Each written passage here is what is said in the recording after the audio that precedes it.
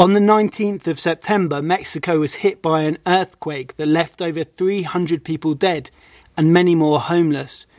It struck exactly 32 years after another major earthquake that killed thousands in Mexico City, sparking a movement that had a lasting impact on Mexican society. The government faced great public anger after the most recent earthquake, but the inspiring public response has generated optimism that some good can come of this disaster.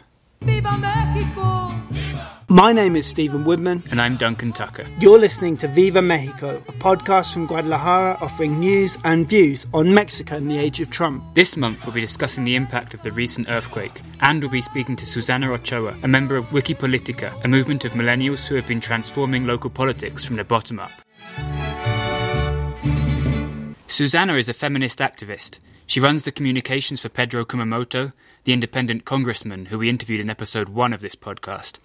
And she recently announced that she's going to run for the Jalisco State Congress in next year's elections. It was a really interesting interview with Susana, but apologies in advance because we weren't able to get the best recording. We had to do it in the Hall of Congress, and who knew that it was so lively in Congress? It sounded like a prison yard or a train station. When we first walked in, they were playing Thriller, Michael Jackson's Thriller, so not really what you expect from the hallowed halls of Jalisco lawmaking, really. No, maybe we could use that as the theme tune for this podcast from now on. Well, Pedro Kumamoto's office was busy, so we'll give them a pass, but the rest of them, we wonder what they're doing in there, really. Having witnessed the amazing public response to the deadly earthquake, we asked Susana whether she thinks there's an opportunity to build on this newfound sense of solidarity and organisation to create a fairer and more open society.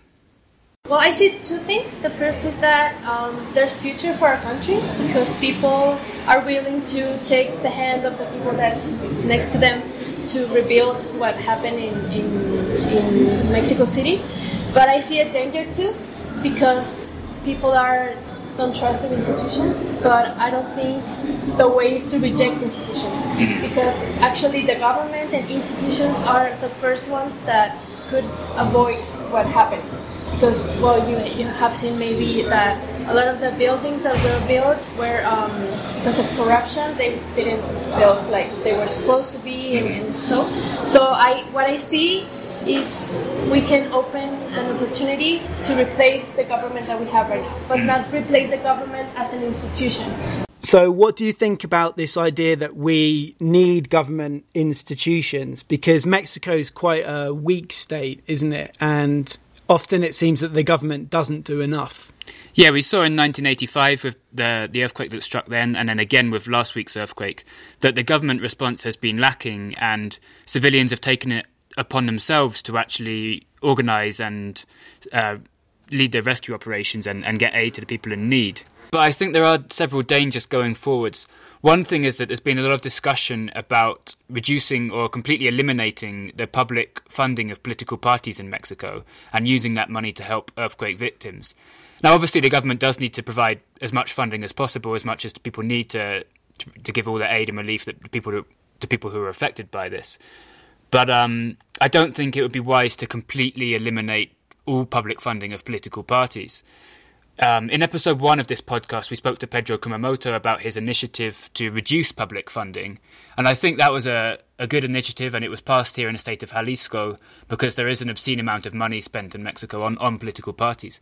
But if you completely eliminate it, then that leads to outside groups such as corporations and organised crime having an even bigger influence on the funding of political parties than they do at the moment. One of the things that Susana mentioned as well was Naomi Klein's shock doctrine and this idea that capitalists can benefit from natural disasters or human disasters. And she mentioned that we still need the state. We mustn't forget that the state is supposed to protect people and come to their rescue. You can't just leave it all to private groups to do that. So what's the source of all this public anger and who is it directed at? Well, it's mostly been directed at politicians who have been using this earthquake for political gain. So you've had some government officials who have been actually chased out of the scenes of the disaster by the public because they think they're just using it as photo opportunities. And there's also a lot of suspicion and distrust that government politicians are hijacking or diverting the aid that's being sent to protect these people, and they're using it for political purposes. There was one governor, I think, in Veracruz, who was putting his state government logo on all of the donations that had been coming in and making it look like he was behind that. And this goes all the way to the top, doesn't it? Because there's a video of Mexican President Enrique Peña Nieto, and he's trying to gather people together for a photo opportunity. Yeah, and he was just laughing away behind the scenes, and they were trying to make it look like they were doing a kind of human chain where everyone was passing parcels along to each other, but it was just completely staged. Yeah. And 12 days before the most recent earthquake, there was another earthquake that struck southern Mexico. And you had, in that case, you had the First Lady of the southern state of Chiapas, and her husband's the governor. And those two, a pair that maybe could give Trump and Melania a run for their money in terms of weird political couples. But anyway, she's a former pop singer who released a video at a site that was damaged during the earthquake, and she introduced herself saying that her hair was in a mess and she wasn't properly made up, but she didn't mind because what was important was helping the victim. So it kind of really just highlighted how inept some of these people are. Well, it's good that she's got her priorities in order, at least. But another thing that I noticed, I went to one of the collection centres here in Guadalajara where people were bringing in aid, and every single donation, whether it was food or clothing or medicine, the volunteers had to get marker pens and scribble out the barcodes and write donations on every single item, because there's so much mistrust and so much suspicion that somewhere down the line the government's going to get hold of these donations and then use them, either sell them on again or use them as handouts around election time to win votes. And is there much evidence that some of these political figures are diverting donations and funds? We know that in Morelos, which was the state that was worst affected by the most recent earthquake, there have been deliveries that have arrived there that have been gathered by grassroots volunteers, and the government has been trying to divert these vans or lorries and use them as if they were coming straight from the government and take credit for them, whereas they were actually just come from ordinary people. So it's more trying to repackage them and claim credit for them rather than people trying to kind of steal these medical supplies. Yeah, although there was also a case in the previous earthquake, there was aid being delivered to Oaxaca, and I think one of the vehicles was damaged or crashed on the way, and a lot of people came along and actually stole all of the aid. In that case, we don't know what kind of circumstances the people that were living in, the people that stole it were living in. Maybe they were being badly affected by poverty as well, but it upset quite a lot of Mexicans to see people kind of shamelessly stealing aid that was meant for earthquake victims. And what about foreign aid? Is that at risk at all? Well, there was one case yesterday where the Canadian government tweeted that they'd sent 1,500 tents to Mexico to be given to people who had lost their homes in the earthquake. And a few hours later, Mexico's tax authority tweeted saying that they'd received 750 tents from Canada. And that immediately raised suspicion. A lot of people on social media are asking, what's going on? Where have the other 750 tents gone? Have they just been stolen by government employees or what? And then after this kind of reaction on social media, the Mexican government tweeted again a few hours later saying, we've suddenly received the other 750 tents now. So it's a good thing they didn't disappear. Moving on, Susana Ochoa is part of a feminist collective called Con Nosotras, who urge people to boycott any forums that don't have a single female speaker. She explained why it's so vital for more women's voices to be heard in Mexico. So Con Nosotras, it's a small organization with women that are part of other political parties. And what we saw is that women are right now not represented, not only in politics, but in academia, in medicine, in technology. I see there's a big trust breach between what we women think that we can do and then do. And so we try to visibilize that. And we wrote a manifesto that actually started to make people talk about that, about the quotas and stuff. So we started a public discussion about that because women are already doing stuff in Mexico. They are part of the resistance. They organize with neighborhoods and stuff, but they are not where the decisions are happening. Sure.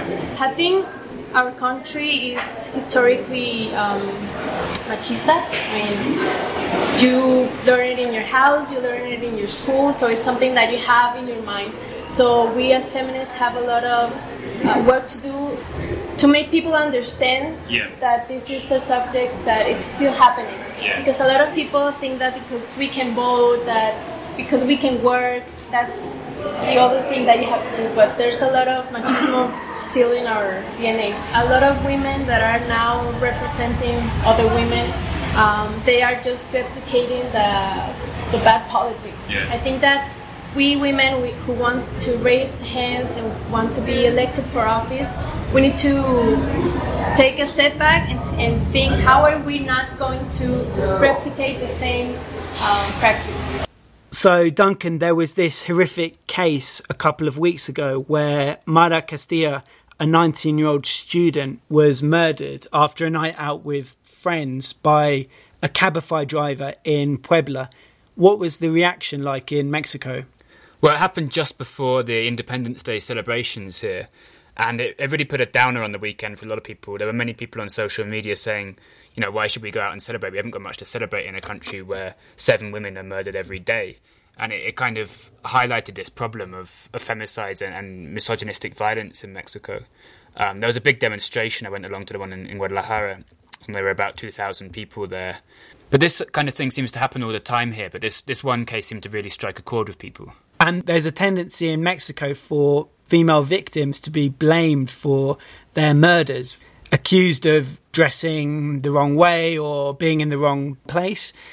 And there was a few months before this horrific murder, the victim, Mara Castillo, had actually sent a tweet because she was part of this hashtag campaign on Twitter, which was "If they kill me." And she actually had tweeted, if they kill me, it's because I like to go out with my friends and drink beer. Yeah, and even after she was killed, there were some people on Twitter saying, oh, what was she doing alone after a night out at like 5 a.m. on a school night and stuff. And it's just like this terrible tendency to like completely judge female victims of violence here in a way that wouldn't never happen with a male victim of violence. So going back to Susana for a minute, this movement that she's part of, Wikipolitica, has grown from a small local group to a national movement. And they recently announced that they're going to field candidates in Jalisco, Mexico City, Yucatan State, and Mexico's Federal Congress in next year's elections. We asked Susana about the challenges they've faced and what she's learned from her experiences with them. Well, I learned a lot. We have been working like for 3 years now. I learned that fear is, you have to face fear. And I learned that a lot of things are possible if you work with other people that also think that things are possible. I see there's a lot of people that want to raise their hand to build another type of country. And Duncan, you went along to this festival organised by Wikipolitica this month. Yeah, it was an event called The Occupation. It was a 3-day event where they had different talks and workshops. There were about 2,000 people that ended up going, including they had activists that come all the way from Argentina and Brazil to take part. And they basically, over the course of these different workshops, they put together a 10-point manifesto of what Wikipolitica wants to do moving forward. And I thought it was quite interesting to see a completely kind of organic political platform put together over the course of a couple of days of interaction, rather than the kind of top-down policy decisions you see from most of the established parties in Mexico. Moving on to Donald Trump, what was his reaction to the earthquakes in Mexico? Well, after the first one, he didn't say anything for about 6 days, even though Mexico had just offered to send aid to Houston after the hurricane that hit there. But he didn't reciprocate. And then finally, after about 6 days, he sent a tweet out saying that he'd spent 3 days trying to contact the Mexican president, Enrique Peña Nieto, but he didn't have any phone signal, which sounds like the kind of excuse that like a primary school student has for not doing their homework. He also ended DACA, the Deferred Action for Childhood Arrivals, which basically means deporting thousands of dreamers, including many people who have never lived in Mexico and some who don't even speak Spanish. So it'll be extremely difficult for some of them to adapt to life in what's basically a foreign country. If you want to support the victims of the recent earthquakes in Mexico, we'll be tweeting out links to trusted organisations that are taking donations. And if you're listening to this on SoundCloud, you can see the links in the description below. You've been listening to Viva Mexico, a podcast from Guadalajara bringing you news and views on Mexico in the age of Trump. If you enjoyed this podcast, you can support us by liking our new Facebook page, where we'll be sharing video clips of our interview with Susana. You can also subscribe to our channels on YouTube and iTunes, and you can follow us on Twitter at VivaMex Podcast.